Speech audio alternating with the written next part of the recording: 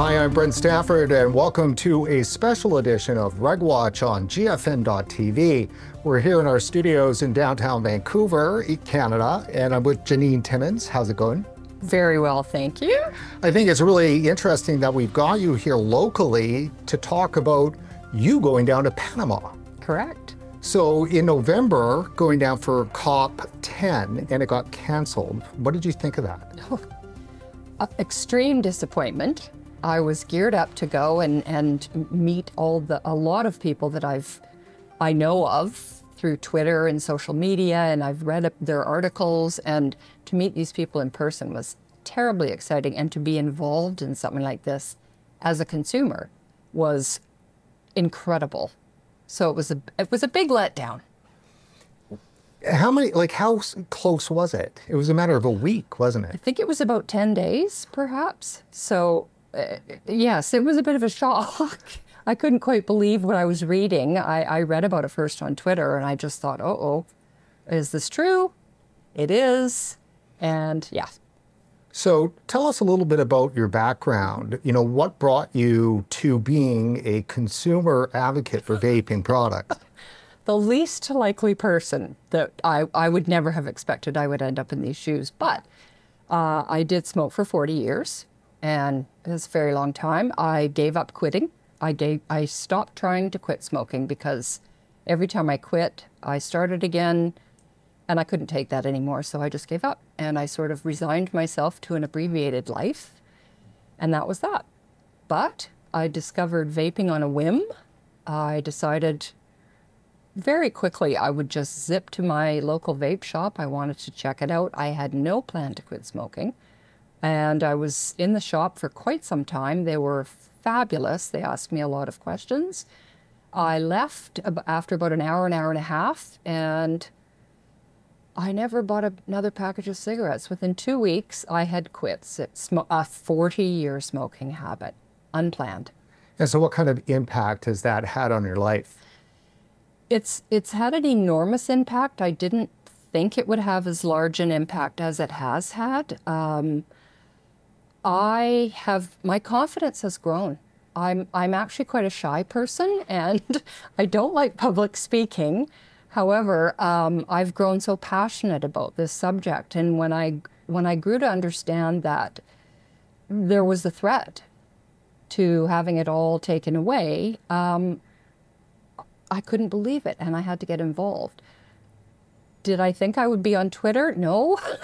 It just sort of ended up that way. I've met the most amazing people, not face-to-face. I like to say they're the best group of people I've never met. To have a shared vision in something that you believe in gives you confidence, and gave me the strength to carry on. And the further I got into it, the stronger I got. My confidence has actually grown. I'm not as shy as I used to be. I hide it well, but it has opened up doors for me that I never thought would be opened. What kind of doors? Well, I belong to a very small grassroots group in Canada, and we consist mostly of people who used to smoke, and we're all probably over the age of 55. Our sort of grassroots movement grew after we were able to speak with Sonia Johnson, who is the Director General of Tobacco and Vaping for Health Canada.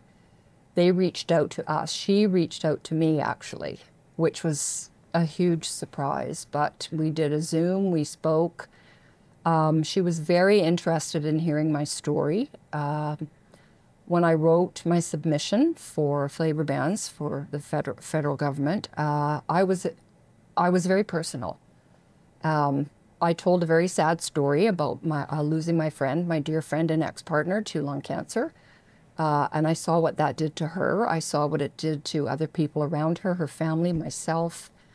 And she was very touched by this. Sonia Johnson was very touched. So she got a hold of me, and we had a very long conversation. And from that stemmed Vapers for a Smoke-Free Canada. She was interested in speaking to other older adults who had quit smoking by vaping. They want to try to understand why vaping worked for us and other tools did not.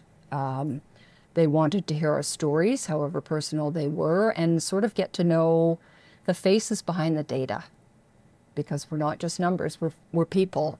And it grew from there. So is the group an advocacy group or purposefully not an advocacy group? We are not what you would call an advocacy group, which enables us to speak freely.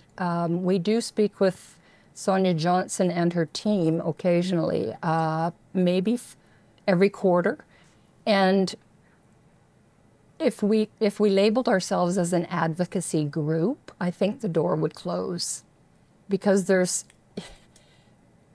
I think we've garnered her trust because we've come to her as people and she's heard our stories. And we have actually developed, to my surprise, pardon me, and to everyone's surprise, a level of trust. She's very willing to listen to us and help them understand why we have to keep vaping, especially older people. If you were an advocacy group, do you think that would cause some problems with those discussions with Health Canada, considering that the World Health Organization and the Framework Convention on Tobacco Control, they've made it pretty clear that if you are industry or industry adjacent in any way, the government can't talk to you? Absolutely. There's too many. You're sort of stuck in a box if you're known as an advocacy group. Exactly what you said. There's not the freedom to speak. Pardon me.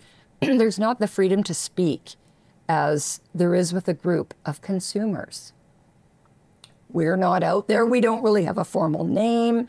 And once you do have a formal name, the door closes, I feel like, because we are attached. Canada is attached to the World Health Organization. Let me ask you, Janine, do you think that the government of Canada, Health Canada, has listened to your plight? Maybe not as much as we'd like them to listen, but as I mentioned, the door has definitely opened a crack, and we do speak about their website, the official website for Health Canada. We have pointed out, in fact, we were asked to go through it as a group and individually and see if anything popped out that we didn't agree with, or we're not going to rewrite it ourselves, but they were willing to listen about that. We also had a Zoom meeting with the previous Assistant Health Minister, Carolyn Bennett. She requested a meeting where there was about 5 or 6 of us, and we had an amazing conversation, which led to further conversations with Sonia Johnson and her group. We did go through not the entire website, but obviously the sections on vaping. And there were certain areas that we felt weren't true anymore. They needed to be updated. And eventually, I can't say that we can't take credit for this, but on the heels of those discussions, Health Canada did change a few things, one of them being they added vaping to their quit tool, which had not been done before. So we were all very excited about that because it meant that they had listened to us and that they were changing a few things very slowly, but changing nonetheless. So COP10 has been rescheduled to the first week of February. So what's the plan? Well, the plan, I would assume the plan will be to continue on with what the previous plan was. There will be, originally in November, I believe there were approximately 20 experts that would be there. And as the World Health Organization is going through their agenda on the daily basis, we were having what the TPA called a war room. So we would get information about what was going on that day, and we could discuss, so that we were able to try to maybe understand more about what was going on there, because of course it's closed. How do you feel about that? Terrible. Thank you for asking that. I fail to understand how the World Health Organization can have a COP10 and have representatives from all over the world and talk about people's health, but exclude consumers, the very people who will be affected by this. That makes no sense to me. To me, because we've seen small steps of success, speaking with Health Canada, we see that it can happen. It's very slow, but it can happen. To exclude consumers, and it makes absolutely no sense to me, because we are, like I said, the people who will be affected by this. And it's supposed to be around health. It's not. And well, I guess that truly is the question. Is it really about health? Or right. If it's not about health, what do you think it could be about then? Well, it seems, I mean, I could take a stab. It seems to me like it's about controlling people. Because as I understand it, the World Health Organization, they're not elected. They're an unelected body. Yet they seem to have this power over so many countries in the world. It makes no sense to me. We don't elect them. They're not in our government, but they can tell us what to do without talking to the people that it affects the most. Would you say that the World Health Organization has had an undue effect, maybe a negative effect on the vaping debate, or not? Oh, I'd say it's had a negative. As far as I know, in the bits that I have read, they would like to change very many things at COP10. If they had their way, I think that they would like to ban it worldwide. They would like a flavor ban. They don't want flavors. I'm not even sure they want tobacco. So they want to render it useless, really. A conference on tobacco and vaping should always include health. So what they're doing to me is the exact opposite. And I think it's having a negative effect. It appears, obviously, from the materials that we've read that's from COP10 and WHO, is that they're looking to actually play with language. Yes. They want to redefine what smoke means, and basically say, well, vapor is smoke, and then then they could ban it like you would a cigarette. Mm-hmm. Again, I don't know how they can possibly think that it's okay and acceptable to change the definition of something. Scientific. We know that smoke is caused by combustion. It's pretty simple. Vapor isn't combustion. There's no smoke coming out of our teapot or tea kettle, but they want to change that. So what else would they like to do? That's what worries me a bit too. If they can rewrite things in language, what will they do next? They actually have no business doing that. It's similar, though. In Canada, of course, there's a lot of advocates that are still to this day upset that, vaping was put into the Tobacco Act. So it's the Tobacco and Vaping Products Act, or the Vaping Tobacco Products Act. And, thus it was deemed to be a health hazard. Mm-hmm. And once something is deemed to be a health hazard, you can't really step back from that. And in the United States, this is just a battery, but it's a battery that powers a vapor device. So thus, this is a tobacco product. Correct. And that sounds to me like the U.S. has been pretty good at playing with language themselves. I would agree. I agree about the U.S. and Canada. When the minute you use the two words tobacco and vaping in a title, people think they're the same. I don't know how they couldn't think otherwise. In the States, in the U.S.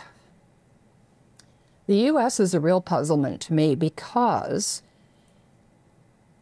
to my knowledge, out of the millions of applications for the pre-market application process, They have, I believe, approved maybe 6, which are outdated.